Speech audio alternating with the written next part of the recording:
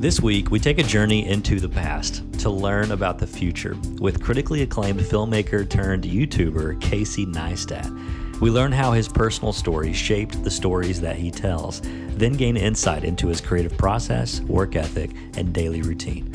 Welcome to the Story Podcast. There are things meant for you that are currently beyond your imagination. The only way to become a better storyteller is by telling more stories. Your greatest work may not be seen by millions of people. Keep making anyway. To be a writer, we have to sit down and we have to do the work, and we don't get up until it's finished. The only hope we have are the stories we tell. Stories not bound by what is possible. We are proud to be storytellers.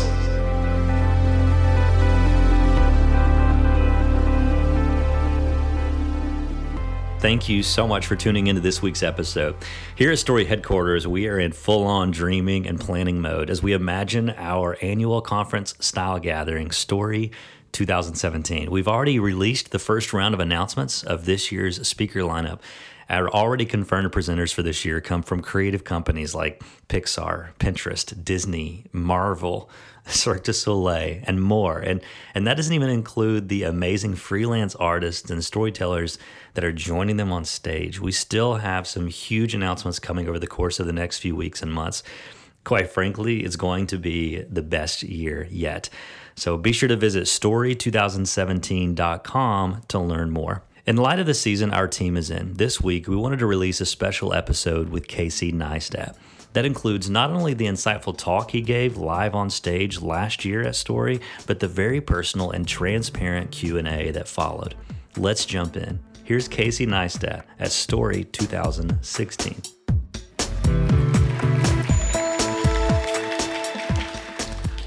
I was just like standing backstage for the last 5 minutes, being like, do I go out now? Okay, it's called Story, so I'm gonna start with a little story about Nashville. And this sort of dovetails nicely with my talk. But like when I first moved to New York City, I was just like this hack high school dropout, screw up of a kid. And I was just hustling for work. I met this like really important guy who had this TV network. And it was sort of like a cable access TV network. And he was opening up a new cable access channel in Aspen, Colorado. And he came to my brother and me and he was like, hey, why don't you go out there and make us a bunch of little movies that will show on the cable access channel in Colorado. Make them about the town. And we were like, cool, that sounds fun. And he was like, just do me a favor. Make sure it's respectable. So we took the budget, like the whole budget, and instead of flying out to Colorado and making videos, we bought like this big 1987 Ford Econoline van, and then we put 2 mini bikes in the back that we ordered from China, and we thought that we'd recreate Dumb and Dumber, where they drive to Aspen, and then we painted on the side of the van, we just wrote like the respectability tour. But long story long, we had only a couple of days and we looked at a map and we're like, okay, New York City, Aspen, Colorado, what are the cities that we absolutely want to see between here and there? And the first stop was Nashville, Tennessee. So it's good to be back. Story. How many people here work in the advertising industry in one way or another? Okay. I do. That's sort of the only way that in one way or another, the only way that I make money is I either do branded content, I work directly with brands, I work with agencies. I've been doing this for 15 years. Even my YouTube channel, all the revenue from that is based on ads going in front of it. That said, I hate the advertising industry. I hate it. And one of the reasons why I hate it is because they take all the really good words. Who decided that advertising people get to be called creatives? Not artists, not filmmakers or writers and musicians. They're not creatives. People who make commercials are creatives. And I said this once to a really important ad man. I was like, why do you get to call yourself that? And he's like, we're good at marketing. I was like, oh. You got me. I bring that up because a couple years ago, the buzzword in advertising was experience. Everybody had to create an experience. Let's do an experience. And right now, the buzzword in advertising, which I just hate, the buzzword is story. And I hate that. I hate it. I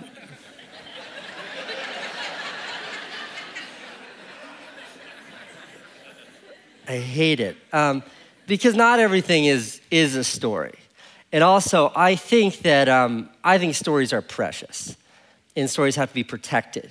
And when I think of what a story means to me, like my brain goes to very, very I remember my grandpa telling me these really moving, fantastical little stories when I was a kid. And I think of movies that have moved me, and I think of Bob Dylan lyrics that have changed me. That's what I think of when I think of stories, not some fucking Dove commercial.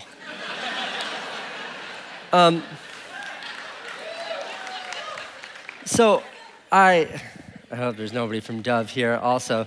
There goes my chances for working for Dove. So my version of Facebook and Minecraft and these things that I now mindlessly spend 10 hours a day staring at my phone doing, my version of that was playing on the railroad tracks as a kid. Digging underground forts, which, my God, what were my parents thinking? The idea of underground and fort and children is just a recipe for disaster. But this is what I did. My hands were dirty as a kid. I was always in trouble. I was always breaking things. We thought it was hysterical right after Christmas when Mom told us to get rid of the Christmas tree, to set it up on the railroad tracks, then run extension cords so it could be lit when the train smashes into it. This is what my childhood was. And, when I was 15 years old, 14 years old, and I was the one who discovered that, my mother was no longer being faithful to my father, and I had to tell my father about it, and it led to the two of them getting a divorce, and things got really messed up at home, and I ran away at age 15. At the time, that's a horrifying thing to tell. You guys got quiet real fast. But I have such appreciation that I had that. I remember being 15, it was freezing cold, I was March in Connecticut, walking down the street with a backpack, having no idea where I was going at 9 o'clock at night on a Tuesday. When I left home, when I moved out of my parents' house for the last time ever. These memories, these things are vivid. I remember the tenor in my dad's voice when I told him at age 16 that my girlfriend was pregnant. And I remember him saying so delicately, "Have you decided what you're going to do?"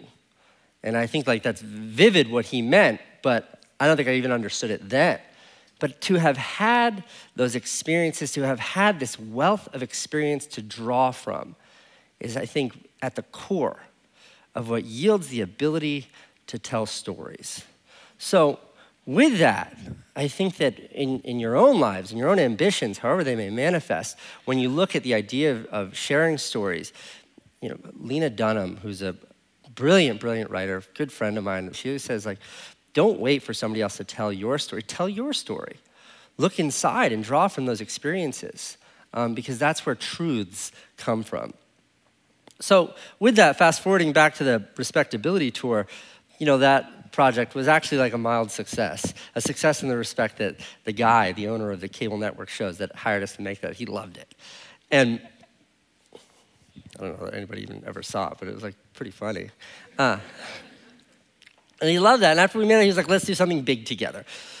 And he was thinking make a feature film. I didn't know what a feature film, I don't know how to make a feature film. But we ended up making I said, here, just bankroll us for a year. And in a year, we'll make a whole bunch of stuff. And at the end of that year, we had basically we just made YouTube videos, but YouTube wasn't around then.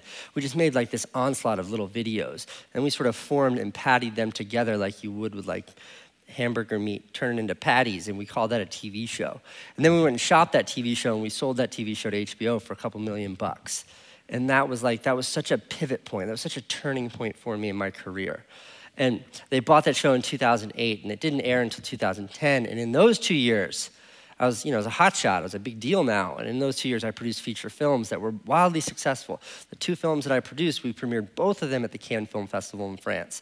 The second of which we also premiered at Sundance, which that never happens. Sold them to IFC, got distribution. They were in movie theaters. I won awards for them.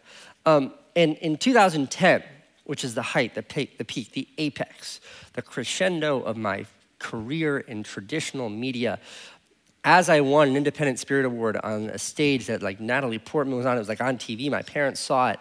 It was the same time my TV show was literally premiering every Friday night on HBO. It was like the height of success. And I was absolutely miserable. Miserable.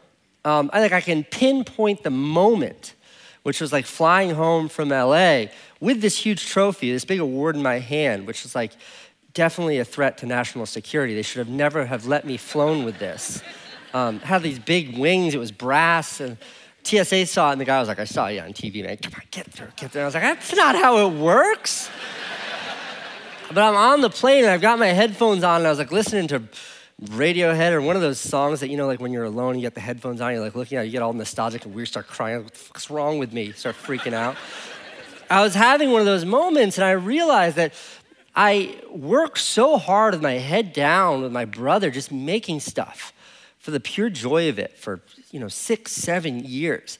And because of that energy and like that passion for sharing stories and sharing perspectives and sharing ideas, it led us all the way to all this wild success. And the first thing I did when I got that success is I stopped doing the thing that I loved.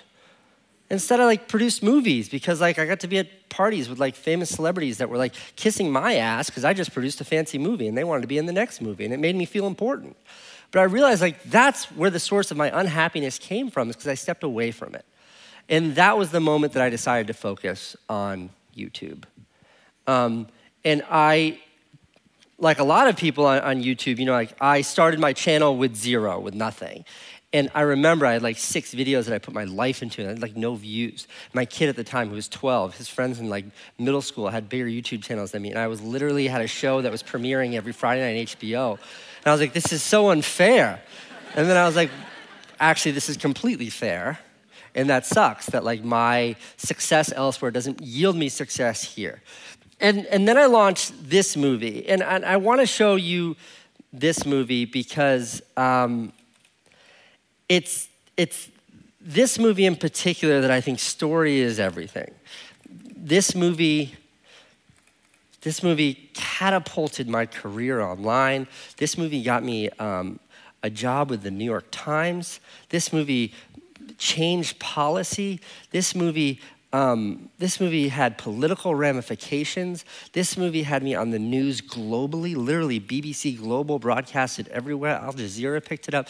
This movie cost $30 to make. There was nothing to this movie. But the story was powerful enough to accomplish all of that. All right, this is 2.5 minutes long, so if you get super bored, just forever go take a leak. I'll come grab you when it's over.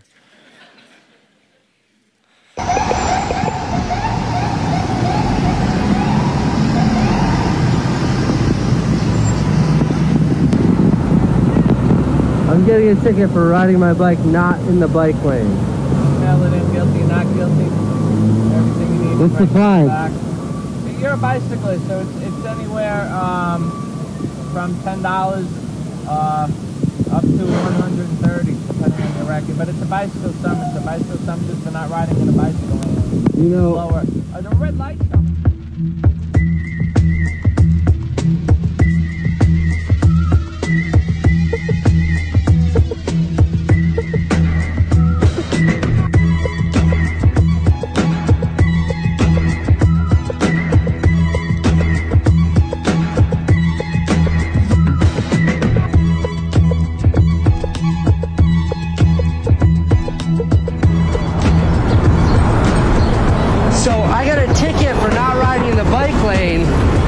There are obstructions that keep you from properly riding in the bike lane.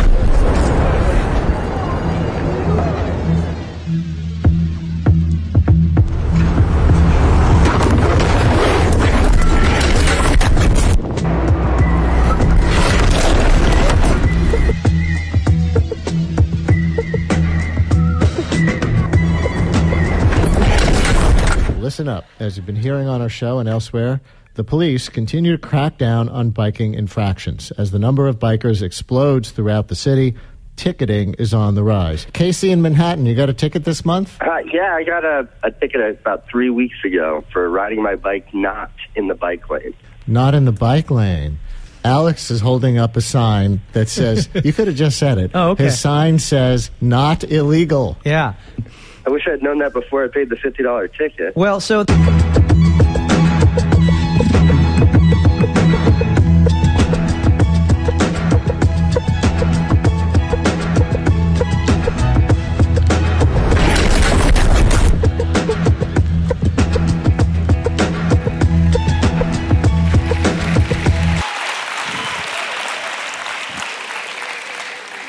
When I made that, there was like a lot going on in New York City around how bikers were getting in trouble with cops and things like that. And there were hundreds of videos. I think it was Gawker wrote the article specifically about why did this video force the mayor to address it in a press conference when specifically asked about this? Why was this video all over the news? Why was this video the sort of like this conversation piece that everybody's hanging their hat on? Why is it that this video has done, I think, 20 million, 19 million views, something like that? Because when you search bike tickets New York City, you get page after page of like people yelling at the cops, getting yelled at by the cops. Like this exact story by hundreds and hundreds and hundreds of people, captured even better than the way I captured it. And to me, it comes down to one very obvious thing, which is that like in that like really poorly made, I don't know if you can notice all the titles were all screwed up because I only knew how to use iMovie at the time. If any of you ever used iMovie, you have no control of the titles, and you're like, I guess that's fine. Like all fucked up. But it was the story. This was an experience that a lot of people had been dealing with. If you've ever been frustrated in your life with like your cable companies or a ticket or a parking ticket, whatever it might be, you feel that frustration. And all I tried to do with that video is sort of take that frustration and sublimate it into something that was like shareable, to share and express my frustration with others. And that video was the inflection point for my career on YouTube. That video is what took my channel from nothing to something and gave me this tremendous audience. And I mentioned the New York Times before, but they called me and they're like, hey, we love that video. Will you make videos like that for us? And I was like, I think you've got the wrong number. And a long relationship was built in the New York Times where my only mandate was they would give me topics that are really uninteresting, like ticketing cyclists in New York City, and they would say, here, make a piece of video that shares this in an interesting and compelling way. And that's exactly what I did with them for years. But it was the story. At the core of all of this was the story. And my own career in advertising, which is where I started this talk, sort of looked like I would make fun videos. I'd make videos that I loved making, whether they were like the Respectability Tour, the HBO show, feature films, or YouTube videos like this. Brands would see them and they'd say, hey, we'd love that guy. So then their agency would get in touch with me. The agency would go to a production company. The production company would reach out to me. And then I'd say yes. They'd go back to the production. They'd go back to the agency. They'd go back to the client. And they'd say treatment. And they'd go back. And they'd go back. And then eventually I'd show up on set. And if any of you have ever been to a commercial shoot before, you'd know it's like there's literally tent city where everybody sits and there's a thing set up to my camera so they can see what I'm shooting, and then there's a storyboard and a script, and there are literally hand-drawn pictures of exactly what the shot should look like, exactly what the kids should say. And I'm like doing this, I'm like, why would they hire me for this? Like, why not just get a robot? Because everything is defined. There was no creative latitude, no opportunity for me to sort of infuse a story. And I expressed this frustration, but it fell on deaf ears. And because the paychecks are ridiculous, advertising so stupid, I kept doing it. I was like, great, yeah, look, I'll take your money. But the product wasn't good. The videos weren't good. And then as I was finding traction with videos like that, I sort of went to my commercial agent at the time and I was like, these brands that want to work with me because of these videos, get them to let me do these videos, but for them. And I remember the owner of the company then in 2010, she's like, that's not how it works. I immediately stopped working with them. I think I was their biggest earner on the East Coast, and I immediately ended the relationship. And it was tough going, but eventually I connected with Nike, and they're like, yeah, do your thing, man. And we made 3 videos, 2 were great and successful, and then the third one, I was like, I'm really gonna do my thing. And I'd like basically stole the entire budget. And instead of making a commercial for them, I just lived out one of my fantasies, which is to show up at an airport and buy whatever the next plane ticket out was, and just kept doing that until the entire budget had evaporated. And that led me and my buddy all around the world in like weird, scary places, like in Kenya right after a huge terrorist attack, and like trapped in the Middle East, and like weird Southeast Asia. Like it just got gnarly. But we made a video that shared that story. Video, by the way, that had no Nike products and not even a swoosh in it. Nike saw it and they're like, "Is this an advertisement for Patagonia? Because I see your Patagonia coat, Casey." And I was like, "I'm sorry." But that video was, I think until the last World Cup, that was the most watched video that Nike had ever made. And to this day is sort of something that I still get hired and make us a video like that. Because the story was so real. It was my story. It was just a story that I truly wanted to share, a story that I wanted to tell. And there happened to be real alignment with the story that I wanted to share that was my story and the story that the brand was trying to communicate. So with that, I'm going to end this talk, so we have time for Q&A, with not the Nike movie, which is what I was going to show you. Instead, I want to show you a successor to the Nike movie. So I don't take full credit for it, but maybe I'll take all the credit for it. But like this movement and advertisement for like inspirational advertising, which is like,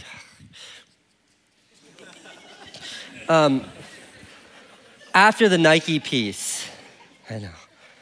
After the Nike piece, like literally Mark Parker, the CEO of Nike, called me and he's like, "Man, I saw your video for us. I got to get out of the office more." But that's all anybody wanted. They wanted me to make that, to the point where brands literally called me and they're like, "Hey, we'll just give you all this money. Do whatever you want. Make it cool, bro." It got like really uninteresting really fast. Because I'd be like, "Okay," and they're like, "Hey, what are you gonna do?" That's not how this transaction. It got old fast, to the point where like I no longer pursue gigs like that. Like it doesn't. But one opportunity came up, and it was one of those. They're like, "Here's a check," and it was a big check. It was $25,000, and like, "Do whatever you want." And then I was like, "What do you mean, whatever I want?" And they're like, "We want something inspirational." And I was like, "Oh, fuck that. You're kidding me." But then I had an idea, and I called them back, and I took the money. And I'm going to show you the video that I made now, because this video has nothing to do with anything but story. This video was purely and only about story. And if I didn't put it in text on the screen, you might not know why this video is being made at all, because this video is just about that story. So I'm going to play this now, and then I think we're going to do a little bit of a Q&A. At this point in Casey's talk, he played the video that you heard him describing. Honestly, just listening to the audio of that video doesn't do it justice. You just have to see it. You can watch it on Casey's channel or by watching the video of Casey's talk on our site at storygatherings.com. I hope you'll check it out. Like all of Casey's work, it's a great video. But what you won't see online yet is what you're about to hear. Following Casey's talk, our audience had the opportunity to ask him some great questions, which they submitted via Twitter. Let's listen in. There's a ton of questions that have been flowing in on Twitter. So we're going to put some of those up on the screen and grab some stools. And Casey's going to video blog. Hey, while he's doing that, the vlog has been really interesting. So if any of you aren't aware of Casey's channel, at the time, we first reached out to Casey and invited him to come give a talk at Story. We were all excited and pumped and hyping the fact that he had 2.5 million YouTube subscribers. And as of this morning, you have 5 million YouTube subscribers. So yeah, a little congrats are in order for that, I think. Thank you. And we were talking about that's a pretty small handful of people, right? That's not many. Once you get to 5 million people, it's a big threshold to cross. I'm pretty excited about it. Congrats, man. All right, first question tweeted in from Charles. Do you have or have you ever had a mentor? You know, it's interesting.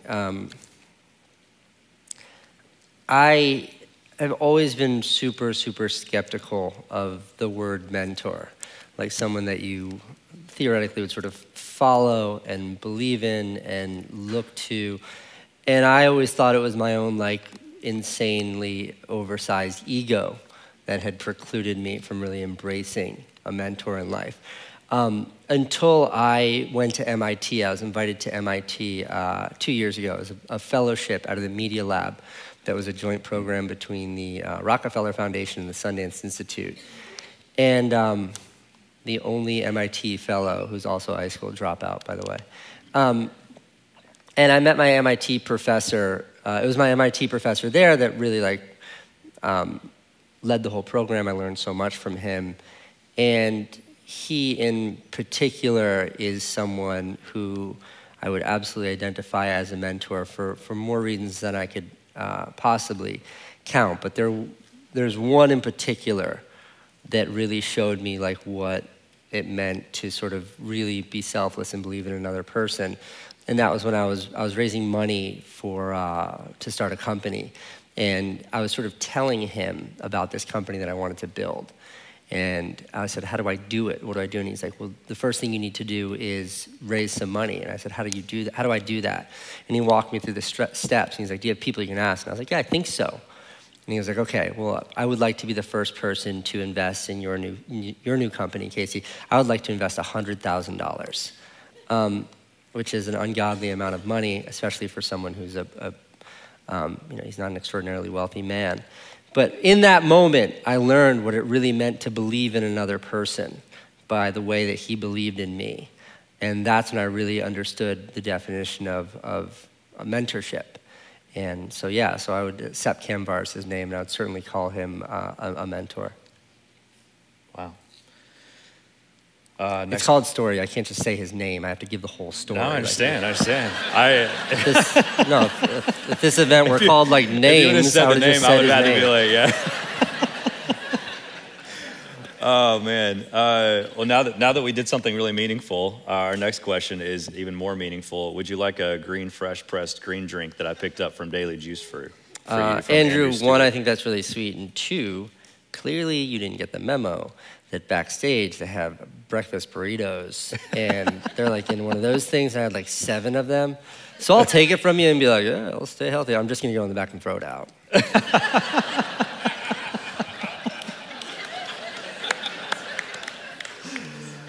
Oh man, from Joshua, I'd love to know if you've learned anything about, this is a good question. Have you learned anything about yourself and about film by doing your daily vlogs? Yeah, I learned how lazy I always was before I started daily vlogging. You know, the thing about making a video every single day is it forces, especially when your life is the core narrative of that daily show, you're forced to examine your life in a way that is more specific than I could imagine anything else being.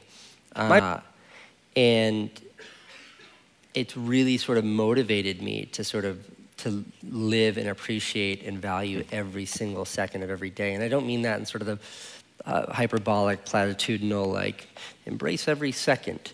What I mean is it's like, if at 4 o'clock I'm like, okay, today's episode, what have I shot? And I'm like, I haven't done anything today. Phone calls and meetings has been my whole day. I'm like, that is no way to live. And I force myself to get out and actually do something.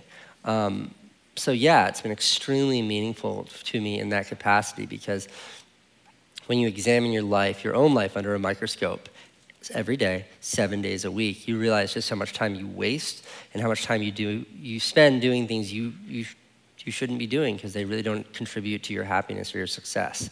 So if it weren't such an unsexy definition, I would say like the name of my daily show should be called like the Casey Neistat Life Audit.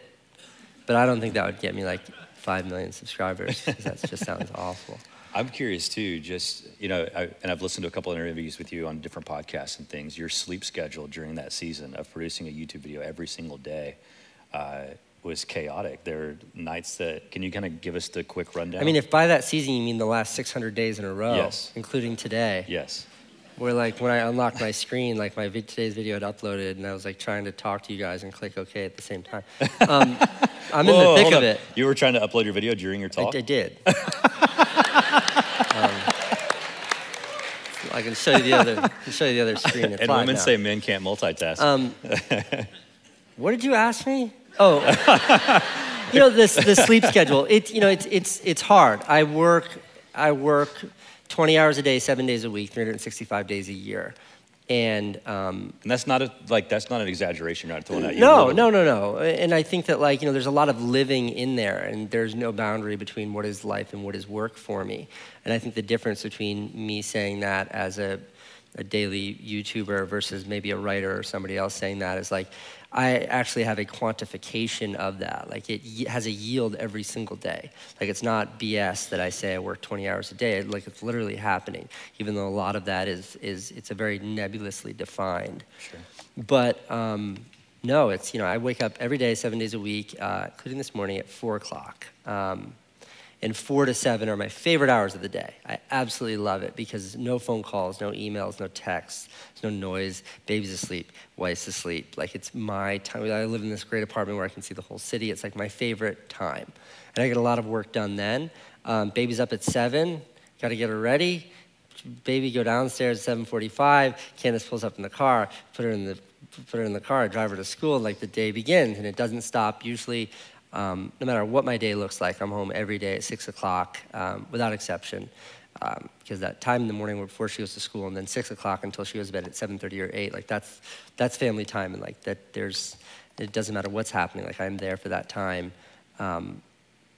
including that's my excuse for chartering helicopters to fly home from the airport. I'm like, honey.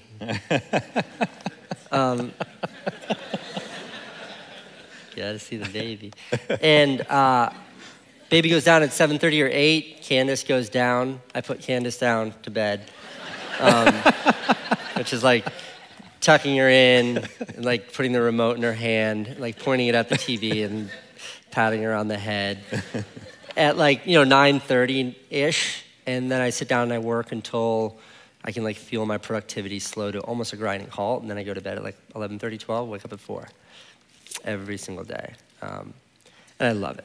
I love it. We took a break this summer. It was the first break I've taken in those 600 days. And it was a trip with my wife. And it was 4 days into it. And she's like, please start making videos again. You're making me crazy. Because I have no idea what to do with my time or energy if I'm not completely focused on something. That's awesome. Next question. What would you hope Francine and Owen would see about their dad while watching the vlogs a year later? Oh, God. That's a great question. Is it? Well done, Maggie. I don't know. I do think it's a really interesting portrait. One thing that's sort of an unintentional side effect of making these every day is that I never get to watch them. When I click export, it's the last time that I'll ever see any of the episodes. I never go back and watch any of them. Even the snowboarding video? Not really. So when those happen, I realize wow, I remember that. And it's so vivid. You imagine reading a journal, an excerpt from your journal, or finding a letter you wrote 5 years ago and you're I remember that. Well, imagine having a 10-minute video that is literally the encapsulation of that entire day. So I don't know what they'll take from it, but I do think it's a really interesting way to sort of capture and preserve your own life. Yeah. I don't know if that's good or bad. I'm not prepared to sort of cast judgment on that yet. Yeah. But what editing program do you use? Come on. What in the world do you do with all the footage? Boring question. I use Final Cut Pro, not because it's the best, but because I don't want to take the time to learn another one. Can't afford that time. And I store all of my footage. I buy these 20 or 40 terabyte drives, and I fill one up every 5 weeks. Is there a giant closet of them somewhere? No, but it gets expensive fast. And do you ever wipe them, or you're archiving this stuff forever? Every raw footage, every image, every shot, everything. It's all meticulously cataloged. You could name a day. And for each vlog that is 10 minutes long, how many hours of video footage you have? Not a lot. I'm extremely precise. That camera's a sniper rifle, not a machine gun. If I don't think I'm going to use a shot, I never hit record. It's just a matter of efficiency. But the cataloging of it is something I'm extraordinarily meticulous about. You could name a date, April 9th, 2008, and I could pull that up in 3 seconds. Otherwise, what's the point? Yeah. Wow. Does this feel like a job for you? What does this mean? Like this talking to you guys? Does this feel like a job to you? No, probably not this talk. I think this, what you're doing right now with your life. Does it feel like 100% fun? No, Does it still feel like work? To me, I like, the last time I described something as having a job is, I associate having a job as having a boss, having to answer to someone, which, believe it or not, I was really terrible at. I was probably the world's worst employee ever. Like when I was a dishwasher at age 17, all I wanted to do was like redo the entire system because the restaurant didn't make any sense. Like, why would they have bussers, waitresses, dishwashers, and prep cooks when, like, I had a whole system? And they didn't listen to me, and guess who's out of business right now? Okay? So no, like, this doesn't feel like a job. I mean, like, when I was on that vacation with my wife, I was miserable. There's nothing I like less than relaxing. I hate it. I absolutely hate it. So you loved being with your wife. It was just the relaxing part. Yeah. In case she watches this video later, you weren't miserable because you... No, but she knows that. Like, she's terrified if I'm not busy. I hate downtime. It makes me, I get so angry so fast. Actually, like day 2 of that trip with her, we picked this like fight of all fights because I was just bored. I didn't have anything to do. So we just fought for like 2 days. At least it kept me busy. What are some practical ways to practice becoming a better storyteller? Well, I think that's a great question, Johnny. The only way to become a better storyteller is by telling more stories. A friend of mine, Sarah, she's doing the Snapchat for this event. And Instagram stories. We were backstage and we were just talking about public speaking, and I was like, take every opportunity you can to speak in front of an audience. Like for years, I used to go to high schools and speak to 15 kids because every time you do it, you get a little bit better at it. You understand a little bit more. And I think the beauty of storytelling doesn't cost anything. It's just time and effort. And if you're not willing to put in the time or effort, then you shouldn't be trying to tell stories in the first place. Go get a job washing dishes. But if you truly want to be a storyteller, then tell stories. Like pencils and paper are really, really cheap. Find an audience. But that's the only way to get good at it. Awesome. Well, you guys thank Casey for being with us this year. So, man, thanks so much. Thanks, guys. Yeah.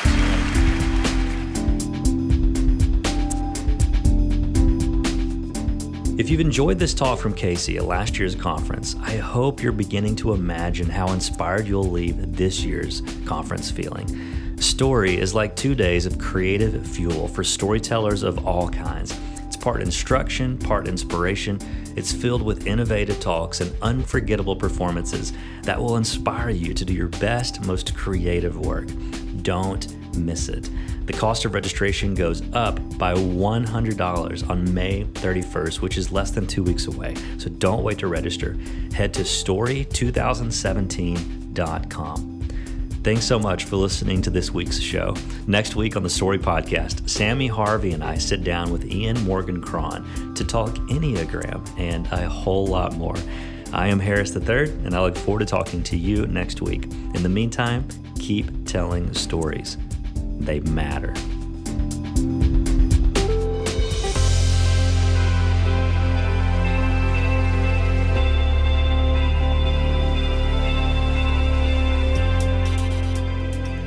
This episode was produced by Harris III. It was mixed by Chad Michael Snavely, and music was written by Aaron Farmer. The Story Podcast is a production of Astoria Collective. Thank you for listening.